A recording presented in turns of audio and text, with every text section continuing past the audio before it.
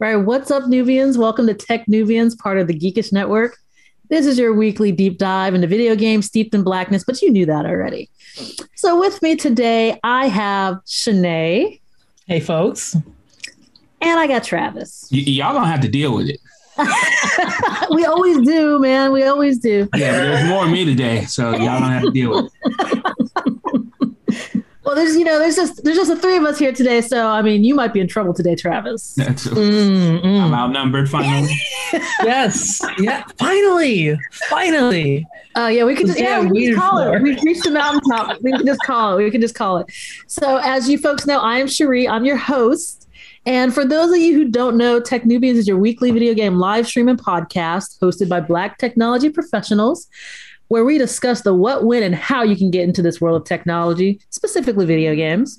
And we are here, of course, to inspire, sustain, and nurture successful creative technologists in their pursuit of Black excellence and content development. Y'all know the drill by now. But yeah, speaking of knowing the drill, we usually kick things off with the news, and then we have our long topic. So I just want to mention today's long topic. We're going to do a reprise of what we discussed last week, which was around the mobile industry. So we're going to have a part 2, and I have given the subtitle to this part 2 of whales, space whales, and minnows. So stick around to find out what the heck that means. Also, everyone on the call probably is like, what the heck does that mean? We will all have, everyone will learn what it means at the same time. We all got theories, Yeah. But before we get into that, let us kick things off with our normal tech and gaming news. So as I like to call our techn00bians. So Travis, you've got a story for us. Why don't you kick this off for us? Okay, so one of my favorite games, bar none. I'll go even so far as to say one of my favorite games, period. Actually, Ghost of Tsushima is getting a multiplayer mode, but a completely standalone multiplayer mode. So if you guys are into Ghost of Tsushima, you'll know that Ghost of Tsushima didn't ship with a multiplayer mode. And then they went back, and really polished a rather, grandiose multiplayer mode. I mean, it's really, really nice. It's solid. It's good. Yeah. So much so that some people don't want to play the single player mode for whatever reason, but we won't say names, Shanae, because that's not, it's not how we do, right? That's not really how we do, right? Oh, you were talking about Shanae. I was ratting myself out too. Well, I know. So I decided that's actually both of us. and so, yeah. So the games. So it's going to cost $19. Okay, and it's available on PS4 and PS5.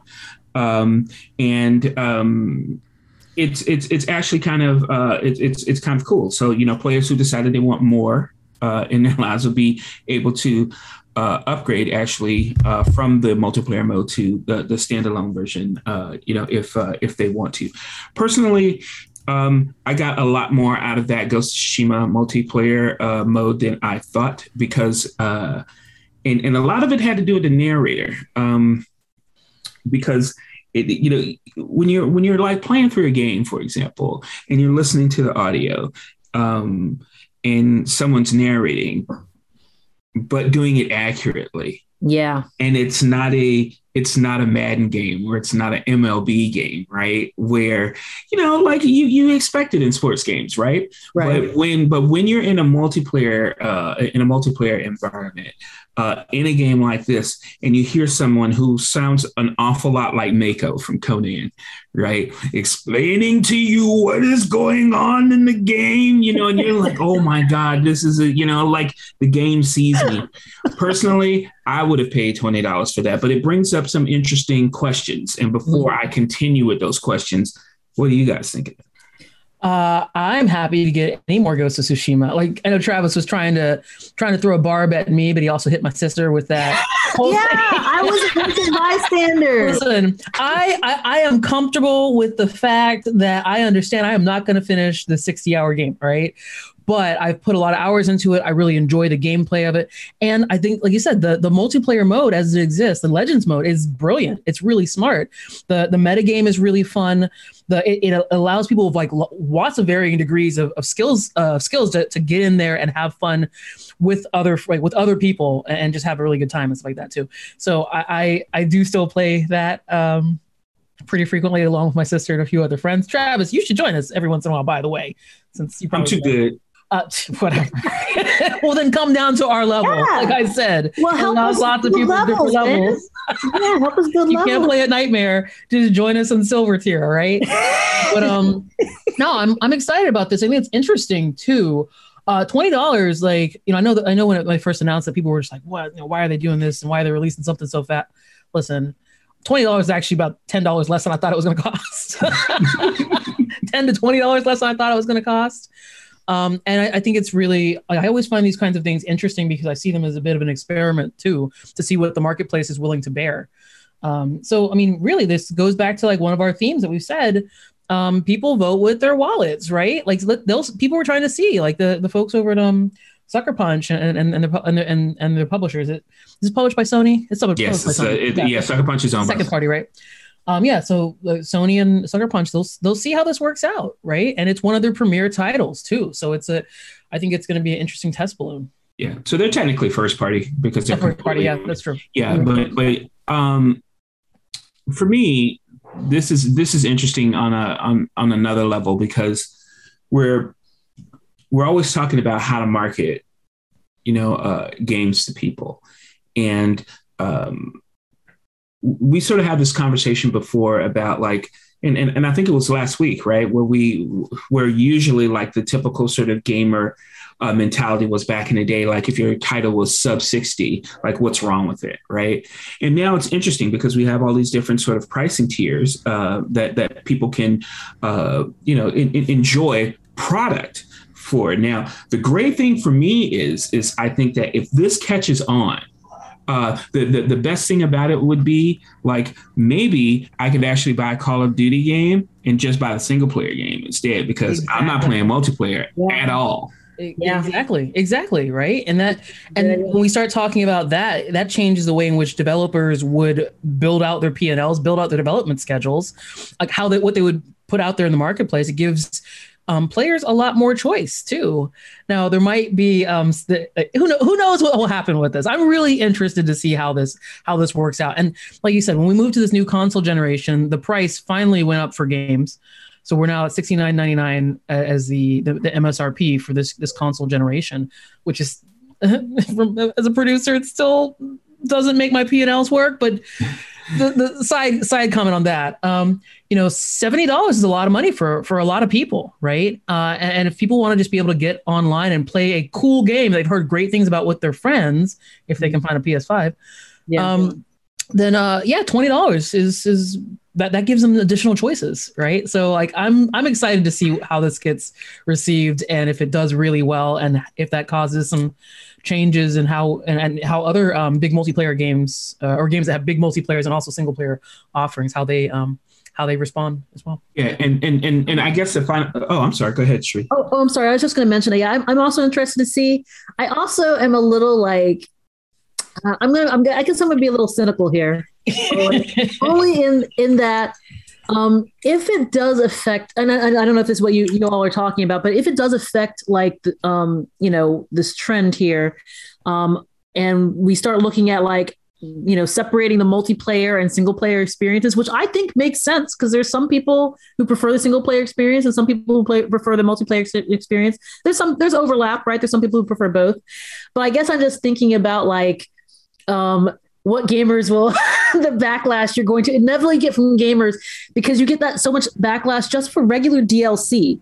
And now we're talking about like, we're going to cut out the multiplayer experience and have it be its own separate SKU. They're like, people are going to lose their minds. Well, I don't. I'm just saying people are going to lose their minds. That's all. I don't think they're necessarily going to lose their mind because if you paid for the game itself, right, then you pay for this multiplayer, you have it already, right? This is for people who maybe want to dip their toe in it, right? Yeah. And I think that this is a cool idea, and we always say this and we preach this gospel here on our show, which is vote with your dollars, right? Yeah. So make no mistake, people. Sony they're watching, right? And if this goes over well, you're going to see more like this, because why not, right? It's giving people what they want. Also, this is an instance where, or at least what I'm interpreting it as, is an instance where it's not like you're never going to be able to like they're not suggesting taking the original game, Ghost of Tsushima, off the market or anything like that. If you want the single player and the multiplayer together, here it is, right here, $7. Go and buy it. But for folks who weren't really interested in that, or maybe just want to try it out for a little bit and try it with their friends and like sort of live in that moment of while the game is at its peak engagement. Is $20 as an entry point, which feels a lot less like a lot less of an investment for something that you're not sure about or not sure how much time you put into. If I had to do it over again, I mean, I would probably still buy the $70 version, but yeah. but honestly, like I said, it's not a bad option for a lot of folks. The only thing I would think where might potentially get a little, where people might get a little itchy on it is if they start taking games and breaking them into lots of different parts and saying, hey, all these parts together, like, you can buy the $70 version that has everything, but if you buy them separately, it actually costs like $79 or something. The way that you get a little bit of discount when you buy everything together, but if you piecemeal it, it costs you a little bit more. You might wind up seeing that. I mean, that's like I said, I think I'm not arguing against it. I think it's a fair thing to potentially drive people towards making that the decision that's right for them instead of just a one size fits all. Because right now we basically have one size fits all. Yeah. That is true. That's true. So, okay, I'm going to jump over here to the next story here, which I think is kind of interesting here. Let me drop this link in the chat. So, is anyone familiar with Xsolla? It's a payment gateway. Okay. Yes. So for folks who don't know them, they're a payment gateway, and they market almost exclusively to game companies. So they're used on like platforms like Valve, the Epic Game Store, Roblox uses them, Ubisoft, I think, and like there's several game companies that use them as a payment gateway. It's easier sometimes to go and contract with a separate company than to try and build out like a system that's going to have to accept payment information and have to be, subject to actual financial regulation there. So that's why a lot of game companies will do that, or companies in general. So recently, Xsolla laid off 150 of their employees, which is roughly 10% of the company. And they did this because they said they were basing their layoffs on quote unquote big data analysis of their activities. So essentially on August 3rd, this email was leaked. It was from the CEO and founder Alexander Agapitov. He's as a CEO and founder of Xsolla, and it read in part. I'm assuming it was in Russian because I know that the company was founded in Russia. So this is a translated part of the email. You received this email because my big data team analyzed your activities in Jira, Confluence, Gmail, chats, documents, dashboards, and tagged you as unengaged and unproductive employees. Many of you might be shocked, but I truly believe Xsolla is not for you. Once again, thank you for your contribution. If you want to stay in contact with me, please write me a long letter about your observations, injustice, and gratitude. That was just part of the letter. Update your Jira. Yeah. Wow. Obviously, there was some blowback. Obviously, there was some blowback. And this gentleman, he held a press conference, like on social media, where he reportedly said that, he based the reasoning for the layoffs on like slowing company growth. He said that necessitated them slashing the payroll by 10%, and leadership decided to go with the lowest performance metrics, right? But then later he put like a comment on Twitter that just basically translated to work hard or F you. So, I mean, there's a little bit of mixed messaging here in terms of like, he's trying to like put this out here, then back it up a little bit, but then just like, okay, here's my true feelings. But yeah, no, I thought this was kind of interesting. Xsolla, they have offices in Ukraine. They have offices in Russia, South Korea. They're headquartered here in Los Angeles. But they also mentioned, the CEO, he also mentioned that he got this idea from Silicon Valley. He said they've been talking about it for over a year. And the way he put it, he said we looked at what Netflix, Harvard, and the Navy SEALs have. They constantly remove the bottom 10%, and thus constantly improve the quality of human capital. That's how he framed it. And they said they plan to do this every 6 months. So I thought this was kind of interesting, right? Given that like we've been in the work from home world for the last 18 months, at least in this country, longer for some other places. And I think this was kind of like a lot of people's fears was that, if you go into a work from home kind of model, that you're going to have like kind of like, for lack of a better way of saying, like basically kind of spying on employees to try and gauge the level of productivity based off of just metrics of your engagement on specific apps.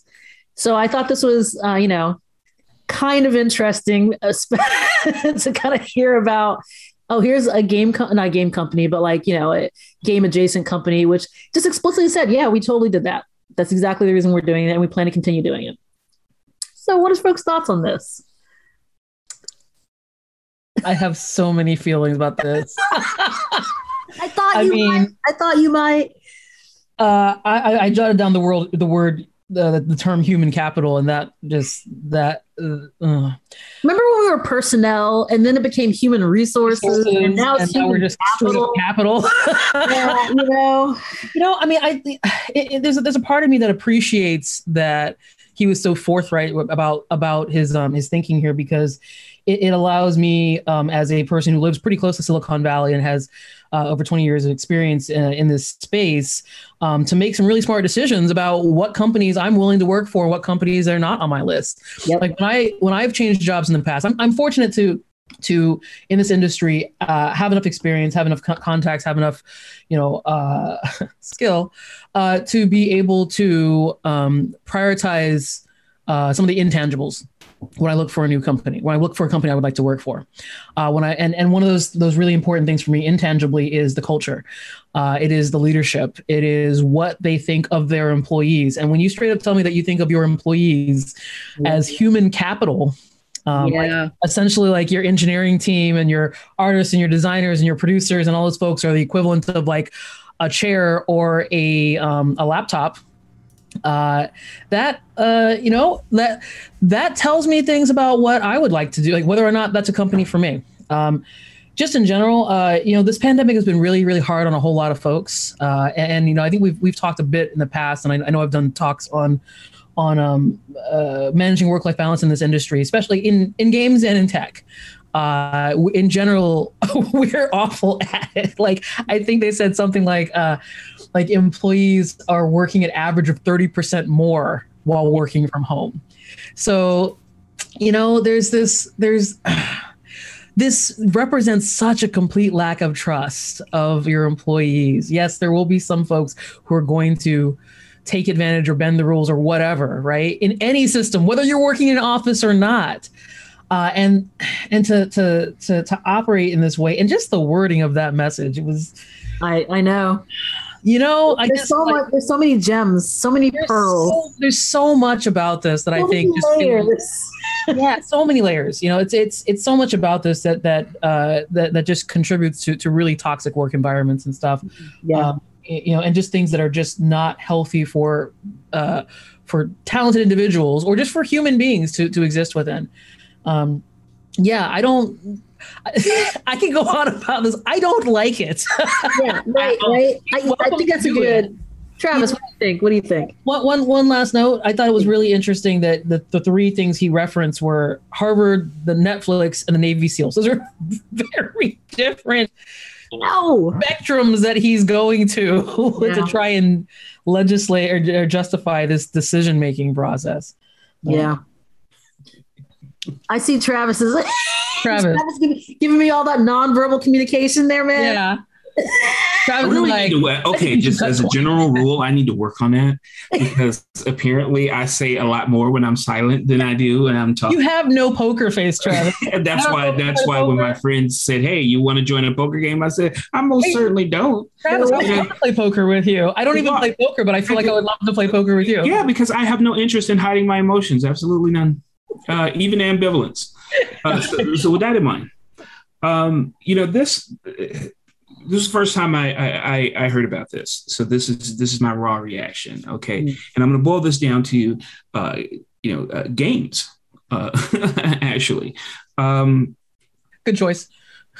when I started, just doing game design, period, it started from my fundamental knowledge of D&D, right? And as I started to play more D&D, I realized that D&D was really centered around you actually taking your metal figures and moving them around on a board and beating things up, right? Mm-hmm. And so I understood that, oh, okay, they're trying to sell miniatures, they're trying to sell dice, they're trying to sell all these different things, right? And so the rules influenced your gameplay, mm-hmm. right? When I started working at White Wolf, we said, well, we're trying to tell stories.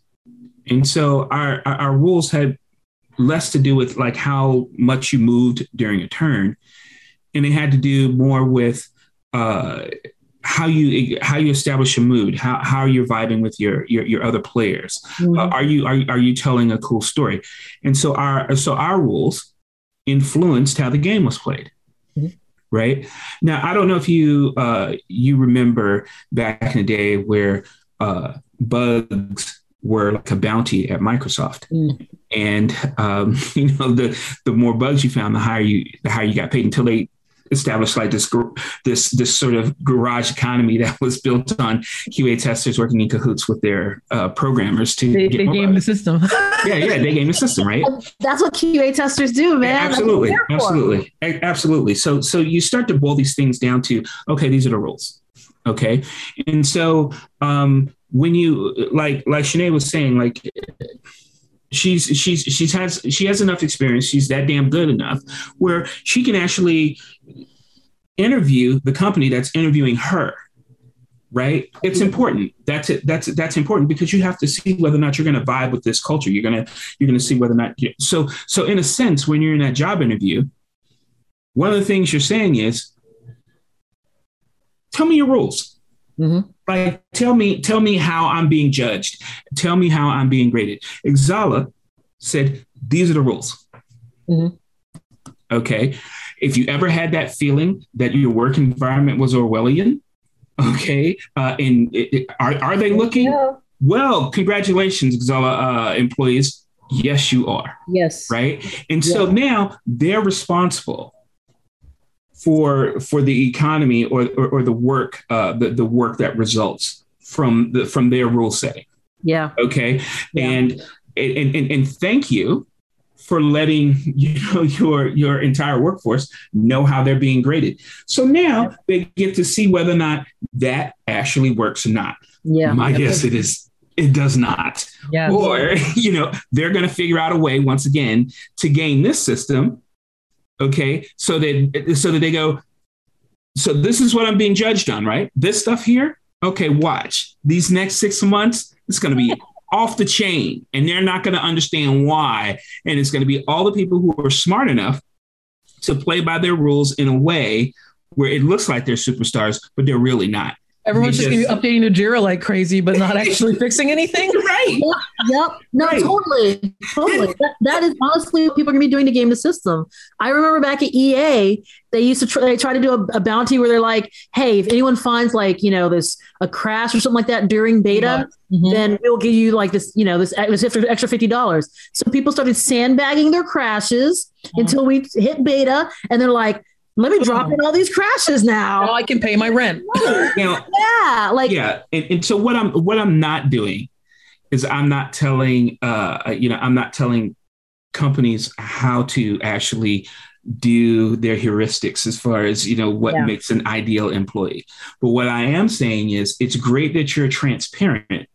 Okay, it's now people who want to play that game will play that game, and the people who don't will leave. And what I can tell you though is that formula is not it. It is not it, right? I can't tell you what the perfect formula is, but that one, I guarantee you, is not it. It's not even new. Right? Like, we've seen this sort of thing in the workplace before we were all working remotely. But the other thing that I think that's the other miscalculation that's being made here, and that a lot of companies are starting to really learn, is now that we're like in the tech industry, most of the tech industry is largely working remotely. This is something we swore we'd not be able to do like a year and a half ago, right? We can't make games remotely. It's 300, 400 person teams. We can't do, and we were forced to do it. And now we've been doing it, and we've been doing it relatively successfully. Like, don't get me wrong, lots of bumps and bruises, but relatively successfully in the long run for the last year and a half. And so that means that we can work remotely. And a lot of people have started changing their lives around remote work because we don't know when this thing is going to end. There's Delta variant, there's a Delta Plus variant, there's a Lambda variant. Get your vaccine, folks. Okay, just please. I would like to go into an office one day again. But what I think is going to happen, we're already starting to see it happen too, because a lot of tech companies are pushing to get people back in the office as soon as possible. And they're going to get really shocked that when they mandate people coming back in the office, suddenly it's like, whoa, what is my inbox filled with all these resignation? Like why would you not want to come back into the office? Oh, because you've modified your entire work-life balance around the flexibility of working from home. You can have dinner with your family. You can choose to like go to the gym or do whatever, I don't know, whatever people do in the middle of the day. You can choose to like manage your work life around your life, and going back into an office doesn't really meld with that anymore. So I think that we're seeing like a shift. And I think that a lot of companies that are going to adhere to these sort of old ways of doing things, even when it's like looking over people's shoulders. We can't look over people's shoulders literally in the office anymore. So we're going to use weird metrics tracking to sort of digitally look over your shoulder. I think that's, like I said, like Travis said, you can absolutely do that. Yeah. But employees, especially skilled employees, have way more choice than they've ever had. They don't even have to move anymore. Yeah. You just change your login. And it really, it just, like, the thing that drives me crazy is how even I know we've been pushed into this work from home model, right? As a necessity because of the virus, but we keep constantly, at least over here in the States, trying to figure out a way to get back somehow to that old way of doing things, right? So like, we're like, well, we don't, people are working from home. So instead of trusting them and making sure that we're getting, specific work done, and I'm very big proponent of trust but verify, right? We kind of move to we ignore the trust part and we just focus just on verify, And for some reason we think, well, we should be able to just tell if somebody's doing their work by just looking at all these specific data points, which actually this company even acknowledged that there were a couple of different systems that they didn't use, that they didn't pull in there in terms of like the data points they wanted to look at. And it just I just feel like you can't automate every single piece of work. Right. Like I threw a question here in the chat where I just said, cause I saw somebody, I think put a comment on one of these articles when I was, looking at some of the stuff about Xzola, and someone said like, who's a better employee? The employee who takes 2 hours, gets their work done and goofs off for 6, or the employee who takes 8 hours to do the same amount of work? By the way, Xzola is looking at it, they would fire the person who worked for 2 hours. And that doesn't really necessarily mean that that's, the worst employee. So we just need to we need to figure out a better way of being able to, I'm not saying don't monitor employees' work or something like that. Right. But we need to figure out a better, intelligent way of doing it that isn't like, let's just see what the algorithm says. Cause clearly that's not, that's not. I'll weigh in one last thing here, because you made a great point here, Sheree, which is to say, look, as a manager, I've always, judged people who work under me by what they got done, not really how they got it done. Mm-hmm. Right. Because people have different processes and effectiveness, really. But if you have an understanding between, the supervisor and the employee about what is expected, right? You're all adults. If they can do it within the time that you have boxed them in to do it, would you just leave them alone? Yeah.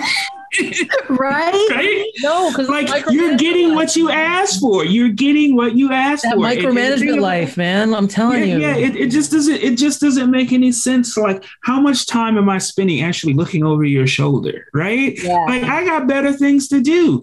If I don't have to look over your shoulder and you told me 3:00 is when I'm gonna have it, and I get it at 3:00, then what's the beef? Like, go sit down and relax. Go somewhere. Yeah. You know, like, seriously. Chill. It does make me wonder, like, I know EA was notorious. I don't know if they still do it, but when I was there for 10 years, we were notorious for having layoffs every single year. And sometimes we would have layoffs twice a year. Riff? Do you think it is because some of our practices from an industrialized sort of workforce just still haven't really worked ourselves out of our collective sort of consciousness? Because what we're looking for now is intellect giants, right? Because we are doing less manual labor. We're doing, things that require like creative thinking and out of the box thinking at a higher level, rather than whether or not you flip the burgers. Because I can agree. Like, if you're flipping burgers or something like that, maybe you do need that moment to moment sort of supervision or whatever. But, in fields where it's more creative or things are just not done the same, just relax and judge people on whether or not they're effective or not. I don't know. Flipping burgers is pretty not. It doesn't require a whole lot of oversight either. But no, I think this is a really interesting topic, and I think it also goes to what came to mind for me as someone who's managed cross-functional teams is I've got a background in engineering and art and design. I do production as my major discipline, but there's a difference in in measuring, in understanding like an individual discipline well enough to be able to measure someone's expertise and how well they're like where they are in their career. Because, a junior programmer and a senior programmer, like folks who've been doing it for like 2 years versus like 15 years, that's huge. Yeah. Are they fitting all these different like variables into how they're measuring someone's success? Because, if I have a programmer that takes 8 hours to do something, like it might take them 8 hours to do something, but are they going to show up better than the senior programmer that took 2 hours to do the thing? Right. Like, I just wonder, even as someone who's been down and close, and I hate to use the term into the trenches because I hate using military terminology for making video games, but who's someone who's been in the trenches with a team, and saying like, hey, I'm working with folks every day, and I might not always be the best person to judge someone's expertise within their discipline. I might need someone in that management chain to judge their expertise within the discipline. And you're saying the CEO is doing it? Yeah. No, it just feels like it smacks of just a bad decision and poor execution. So. Yeah, no, totally. But Axel, you do you. I think that it's I think we expected to probably see a lot more of this, or at least to hear a lot more about this, because it doesn't mean it's not happening just because we haven't heard about it. So we'll see as we kind of keep, we're still in this kind of work from home / at least hybrid model. So we'll see, where we can continue to go with this. All right, we got one last story for folks. Shanae, can you give us your story here? Oh, yes. Okay. So I think folks probably heard about this. I think it actually broke like last week or so, something like that. But it's been continuing in the entertainment sphere or whatever in the last couple of weeks. So Scarlett Johansson, who's the star of Black Widow, her movie just came out early July. She just filed a lawsuit against Disney, saying that she's not being properly compensated because Disney chose to release Black Widow not in theaters, but on Disney Plus. And that was a decision that she didn't agree to. So there's a whole lot of discussions going on around this. I think in presumably in the movie and television industry, but also in the peripheral industries like us over here. Because her argument was, and if you guys follow the Marvel movies like my sister and I do, this movie was originally supposed to come out last year sometime, and then the pandemic happened, and it got pushed, and it got pushed again, and then it got pushed again, and I think again, and finally Disney said, okay, folks ain't coming back to the theaters the way we want them to. We're just going to put it on Disney Plus premium, $30, whatever. I paid that $30. I watched Black Widow. It was fine. I enjoyed it, but. Where Johansson is her argument against this is that she didn't have a deal with Disney about this being released like on streaming, and she expected it to be released in theaters. And in fact, presumably, her major argument here with is going according to the actual complaint. It said that her terms, which were originally finalized in 2017, before Disney Plus was a thing, she didn't negotiate terms around streaming, and her contract indicated that they would debut with a wide theatrical release, but it didn't specifically say exclusive theatrical release, just said wide theatrical release, and people just sort of assumed, oh yeah, it's just going to be exclusive in theaters. So there's been at least one other lawsuit. I don't remember if it's been filed or at least been pondered, I think, by being pondered right now. Emma Stone. For Cruella as well. And I think this is it's going to come to a head a bit. But where this is opening up conversation is in thinking about because her argument here is, hey, a lot of movie stars and actors and when they negotiate their contracts, they negotiate such that if they have a certain, like if the box office release is huge, does really well, they get additional money. But when your movie doesn't get released to box office, because I don't know, there's a global pandemic that's ravaging the planet, and it just gets released to streaming, like what does good look like at that point? Mm-hmm. And it feels like right now there's no shared understanding across multiple streaming platforms as to what good looks like, if for nothing more than a lot of these streaming platforms aren't particularly forthright with information about how they, like, what their subscriber numbers look like and how they manage that and everything. So yeah, I think we're starting to see the opening up and shift of a new business model within this space. And I want to know what you guys think about that. Well, look, I spent enough of my time in the Hollywood, grinder. Mm-hmm. And the one thing they'll tell you every time is it's not show friends, it's show business. Right. Not show friends, show business. And with that in mind, there are a few things that make this sort of unique, but then again, not, right? Like the coronavirus situation firmly can be called an act of God to some degree, right? It's a global pandemic. But at the same time, I don't think that's really what this was about. Because from my understanding of the story, her people were trying to talk to Disney and Disney wasn't having it. Yep. Okay. And then what happened is that because in Hollywood, when you're the talent, they make it very hard for you to like do business. And what I mean by that is like, you're usually not the person doing business. Your manager is, or your agent is, mm-hmm. right? And that's so that they could be the jerk and you could be the nice person, mm-hmm. right? So please believe that if Scarlett Johansson actually brought a suit, it is because they have tried to deal with this other ways. Yeah. Right. No doubt. And as a fact that has actually been the case. And I don't think anyone who is halfway observant, okay, can actually mount a defense as to why Scarlett doesn't deserve her money. Right. She has been down for Marvel in practically every movie. I mean, I think she's probably in more movies than Iron Man. I can't be sure, but she's earned this bag of loot. Yeah. And if you are going to adjust the rules, you can't be like one of your characters, Darth Vader, and say, I'm altering the deal and pray I don't alter it any further. That's not how this works. Doesn't it go into what you said, show friends, not show business? Like, yeah, exactly. If the contract doesn't say streaming, then we can't be like, oh, we knew streaming was, we're good with streaming, right? Yeah, that's good. Yeah.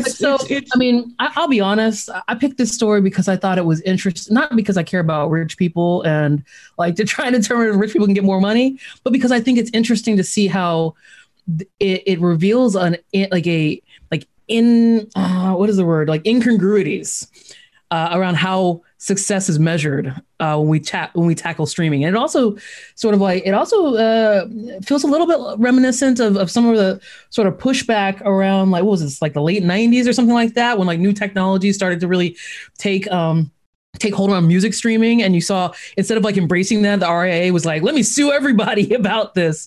Yeah. I don't want this new model to come in here. Sue my customers. Yeah. Like, no, we're not gonna embrace this. We're not gonna try and figure out ways around this. We're gonna try and exist in the business model that we exist in right now, because everything else is risky and scary. Yeah. Like moving into that space. Like, I guess anyone, but it feels like we're back to like a little bit of where are we going next, and how do we respond to everyone has a Netflix password. If you don't have yours, you stole one. But what I'm saying is that Netflix doesn't have more money than most countries. Okay, because there's not gold in there here. Mm-hmm. There's not gold to be found. And so and Disney Plus has been growing like at a crazy rate. Right. So you can't tell me Disney doesn't have money. Right. Oh, yeah. They definitely have money. So this was definitely them giving her the 2-finger salute. Right. And saying, what are you going to do about it? And the problem with that is that you don't do that in this day and age to, number one of your top talent. You don't do that to your top talent, and you damn sure don't do it when it's your top woman talent now, because that's doubly how you get in trouble nowadays, right? And so all I'm saying is that y'all should have handled this better, right? Because it is only going to get worse. Yeah, it might be a reason why they killed her off. Yeah. The thing I'll say about this, and I know we got to move on to our long topic, is that like, the only frustration I have with it is that I see us once again trying to kind of move back to the way things were. It's like we have this chance. We're actually trying to like change this model. I actually commended Warner Brothers for saying, you know what, we are not even going to like play this game of trying to like force people back into the theaters and make them make a choice, based on like their safety. We're going to do this hybrid model. And I just wish that in general we would try to kind of like, move with the times, find a way. Like, I agree with you. Like, for Warner Brothers, they went back and renegotiated everyone's contracts. Disney decided to play hardball because Disney's like, nope, it doesn't say it. So we're not going to do it. And Disney's going to get dragged. And it's going to cost them probably more money than it would have if they had just renegotiated it.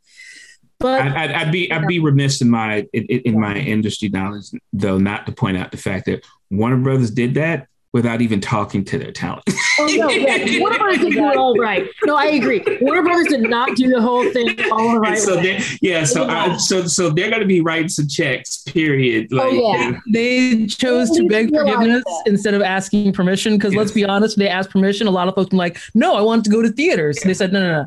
We're just going to send it to theaters, and then we're going to cut you guys some checks after. Okay. All right. Let's jump onto our long topic. I know we were running late, so let's jump onto our long topic. We actually wanted to do like a little bit of a reprise of our conversation that we had last week, because y'all don't know this, but after our conversation last week, we probably talked about mobile for another 30 minutes, just off stage. And we were like, we should really just reprise this conversation. We obviously have a lot more to say about it. So if you didn't get a chance to see last week's discussion, I'm just going to mention, we talked about a couple things about what defines what a gamer is, how do people misunderstand like the mobile industry? And, there's always that eternal conflict that we see between like mobile and not just mobile, I'll say, but like mobile largely is kind of like fit into that whole concept of casual gaming. And like that versus what seemed to be like what usually is described as like hardcore gamers and stuff like that, which is usually thought to be like more like PC and console gaming. So we kind of talked about that in depth. If you didn't get a chance to see it, please go back and take a look. You can look on take a look at our discussion last week and get caught up. But we wanted last week. Yeah, it's just last week, But we wanted to continue that conversation, and we wanted to talk today a little more about actually designing for mobile and how it's different when you design for mobile versus like console or PC. And then also the piece about like, why the mobile industry is kind of misunderstood and kind of ignored often by game journalists. So as I mentioned before, we are calling this conversation Whales, Space Whales, and Minnows. I just made that up. I'm sorry. I made a part of it anyways. But why don't we start by talking a little bit about the difference in design? Like, what we kind of describe as like the compulsion loop versus the gameplay loop. Who wants to kick us off on this topic? I'll try. Sure. Listen, you have a very vicarious relationship with your phone. You just do, right? I mean, you generally want to pick your mobile device. I'll say mobile because we'll include, iPads and other things that are tablets and so on and so forth. Let's not include Android though. Just sorry, Android. Green texters, but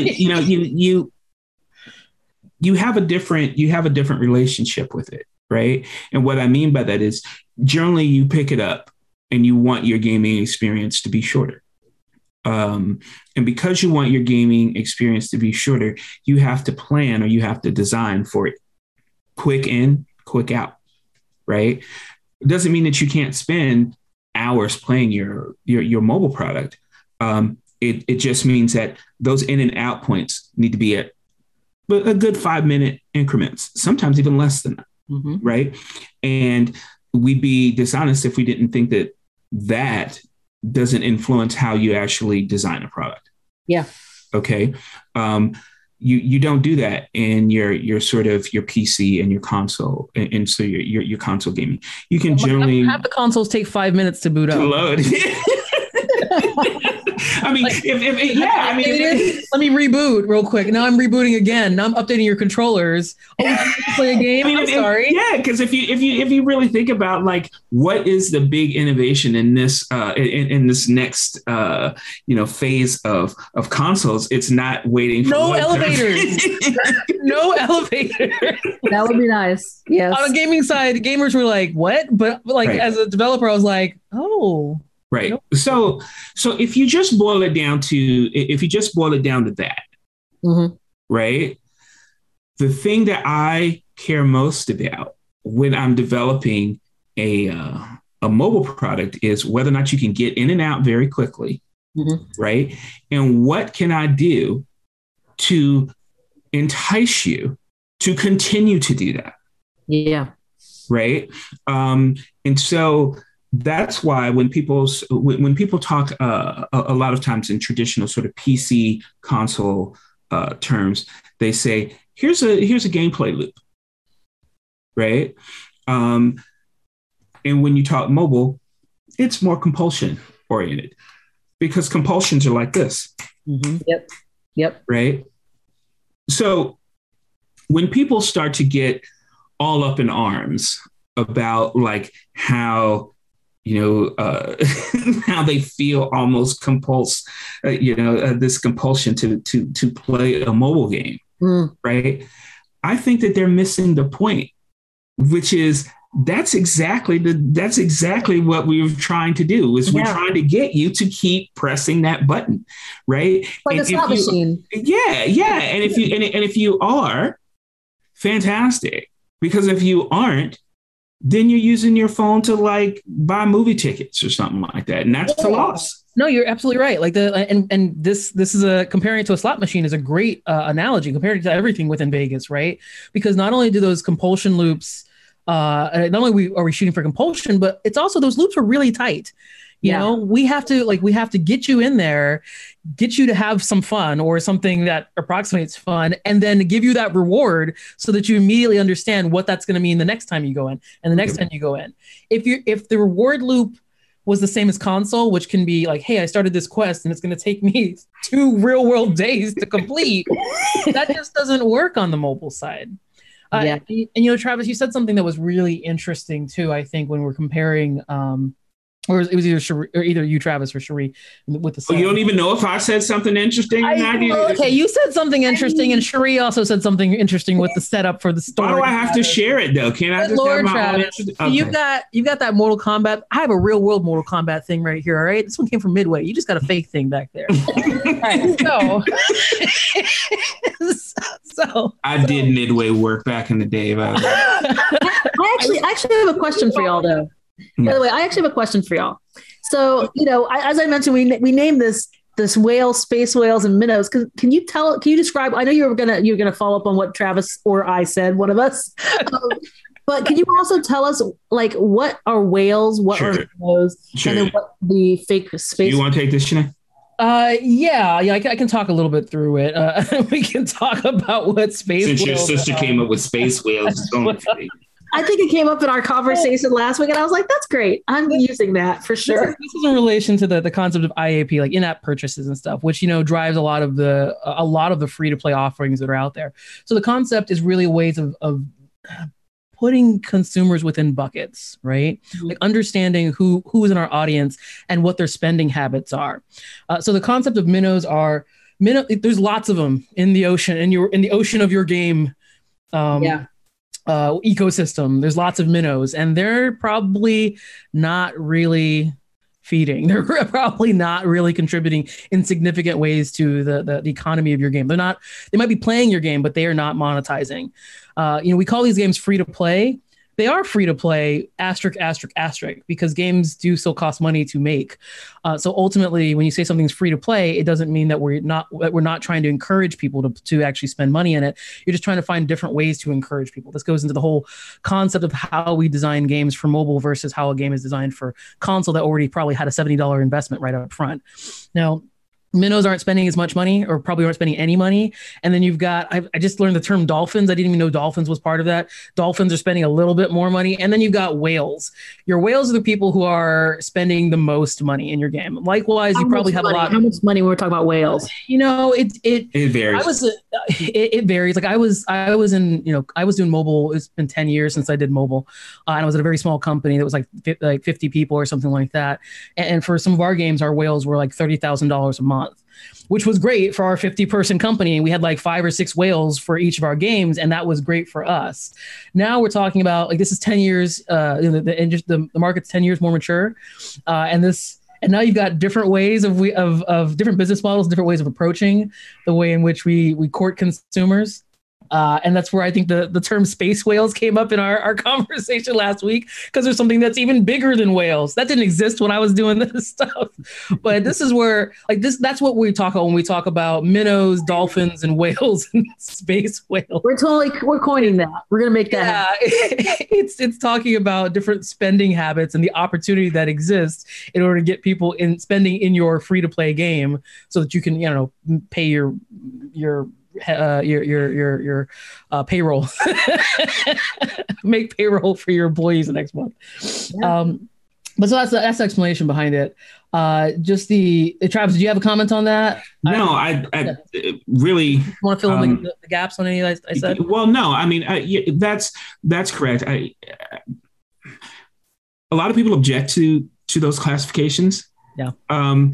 For obvious reasons. I don't see anything bad about them, and not only that, I don't see anything wrong with like catering to them. And the reason is because every industry has them. Like Nike damn sure has space whales. Yes. Because they buy up every new Jordan that you get for crazy prices, right? So it happens. And look, to the degree to which you buy into this really depends on how important these items are to you, right? Like some people don't care about Jordans. I don't know why, but they do, right? And I didn't care about having options available to dress my in game or in my avatars until I was afforded the opportunity to get a lightsaber. and then I didn't care how much it cost. Right. So I could have been a space whale if it costs a whole lot of money to get a lightsaber.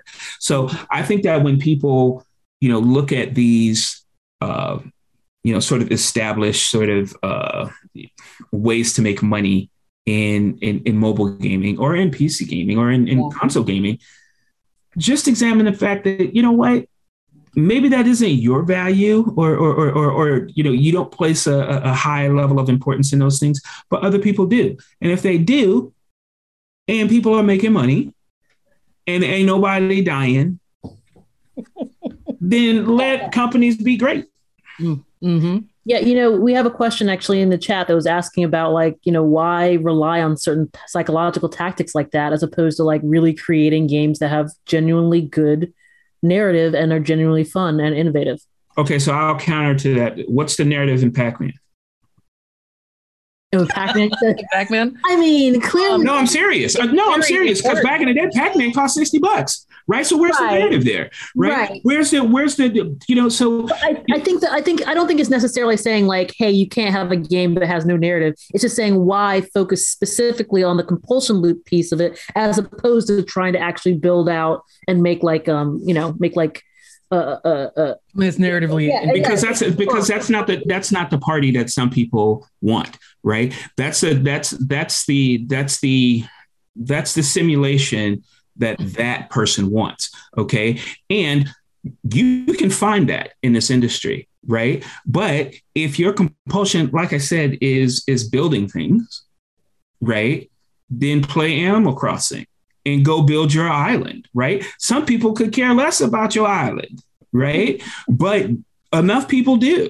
Right. And that's really my point is there are certain products or certain games that I could care less if that city just goes up in flames, in the game. Yeah. Right. Certain people do and are willing to pay for that. And why not? If that's what you care about. Mm-hmm. If I can also add, having a fun narrative, genuinely fun gameplay and compulsion loops, they're not necessarily mutually exclusive. That's right. Often are within the industry of mobile. It feels like they are because there's a whole lot of mobile companies that are jumping into a space where they see an opportunity for money. And yeah, it's easier to understand to do a compulsion loop than it is to find genuinely fun gameplay within a narrative space. And we're talking about narrative once again, when we start talking about things that go beyond a 5-minute assumed gameplay session, maybe a mobile platform is not the best platform for that. That's why you see people putting stuff on console and Steam and all kinds of other things as well. And to respond directly to that even more, I have a favorite mobile game that's match 3. It's like Homescapes, right? Okay. Now it's a match 3 game. Right. And so really all you're doing is going from level to level to level. It's like Sudoku at a high level. Right. Now, I probably would have stopped playing had it not been for the narrative that was attached to it, where I get to build, into my dollhouse. I get to get pets and I get to do all these different things. Right. But, I didn't need it, but it's nice that it's there. Mm-hmm. That's true. Yeah. That's fair. Yeah. One quick note, because I think we can also continue. I think it's a great question, by the way. I really do appreciate it. It is. Yeah. Question because it is sort of the eternal argument against where the mobile gaming industry is going and stuff, or where the mobile gaming industry is. And it's probably, if Leon were here, he would probably be absolutely in the argument that these things are mutually exclusive just by nature of the fact that the majority of games out there imply pick one or the other. The one point I did want to make earlier before we start arguing about Mortal Kombat for a second was just in the realm of how mobile games and console games are often seen as almost not existing in the same industry, and we see that there was an article that came out on Kotaku just a couple of weeks ago that got earned the ire of a lot of folks who were actively in the game industry because it was titled the original title was something like new XCOM game or 2K releases a new XCOM game that looks like shit. Was the original title. It got updated to 2K launches an XCOM game that looks nothing like XCOM. And I thought the entire premise of the article was really interesting because comparing a mobile XCOM game and a console XCOM game it's a great study to see like what different choices they made based on the platform that they're on. Like, yes, they're pulling from a lot of the same like lore and a lot of the same IP branding and stuff like that, but they had to make very different decisions because a typical XCOM game might not be Morble's probably not the right fit for like that kind of heavy strategy game engagement and gameplay. So anyhow, take a look at that article. There was lots of really good conversations that were going on, especially like breaking it down as like how people design for mobile and how people design for the console space, and also it's a great indication about how a lot of our mainstream gaming press is not giving us doesn't have that level of insight on stuff. Yeah, I mean, I want to shed some light. My short answer for why, why if you had to pick one or the other as to why they may focus on the compulsion loop piece as opposed to actual like narrative and building out like good gameplay and everything like that, is capitalism. That's my one short answer for. I know we're out of time. I just want to make a point here, and I think it's important. You have 1 minute to make your point. All right, here we go. Mobile games. You're always connected, right? You're attached to a phone that's always connected to a network. Okay, and because you're always attached to a network, people who make mobile games are constantly looking at where you're playing, how you're playing, who you're playing with, and whatnot on a constant basis. It never stops. And so that's why they're able to actually dial in a compulsion, because they know exactly what you're actually playing the game to do. Okay. Now, it hasn't been maybe a good 5 or 6 years since we can assume that the majority of the games that you're playing on PC and console are also similarly always attached to the network where people can collect the same amount of info, right? So the gameplay or the things that people are wishing mobile games have, okay, mobile games are gonna start looking a lot more like your awesome console games now, and your console games are going to start looking a lot like your mobile games now, because now we have an equal playing getting field. In the peanut butter. Yes. Oh, you got a Reese's cup right in the middle. So to answer your question, user, give it about 2 years, and you'll start to see that blending of both of those things, where your console PC games will be a lot more compulsion based. The great convergence. Yes. We're all going to wind up on Asgard, just like in Thor 2. Yep. I don't know what the Thor 2 reference is, but I watched it last week. Okay. I'm sorry. It was not great. All right. Well, I'm going to close up our show. Thank you, everybody, for the great conversation. And thank you for the questions. Please keep them coming. We love to hear questions so we can make sure we're answering what you folks want to hear. I want to give a shout out to Digital Click for all the creative they provide for each and every one of our shows. And if you want to learn more about techn00bians, hit up our website. That's techn00bians.com, techn00bians.com. Please follow us here on Twitch. And if you like our vibe, and we know you do, and you want to learn more about game development and everything geek, please consider subscribing to the channel. Also, please follow the Geekish Network on all major platforms. You can, we're on all major platforms, so please just search for the Geekish Network. Tonight on the Geekish Network, we have Pod Squadron. We'll be talking everything Star Wars. Tomorrow is Nerdtastic. And if you ever wonder what else geek we're talking about, you can check out the schedule of shows on TGN here on our Twitch page. That's it. So everyone, thank you so much, and we'll see you all next week. Bye. Take care.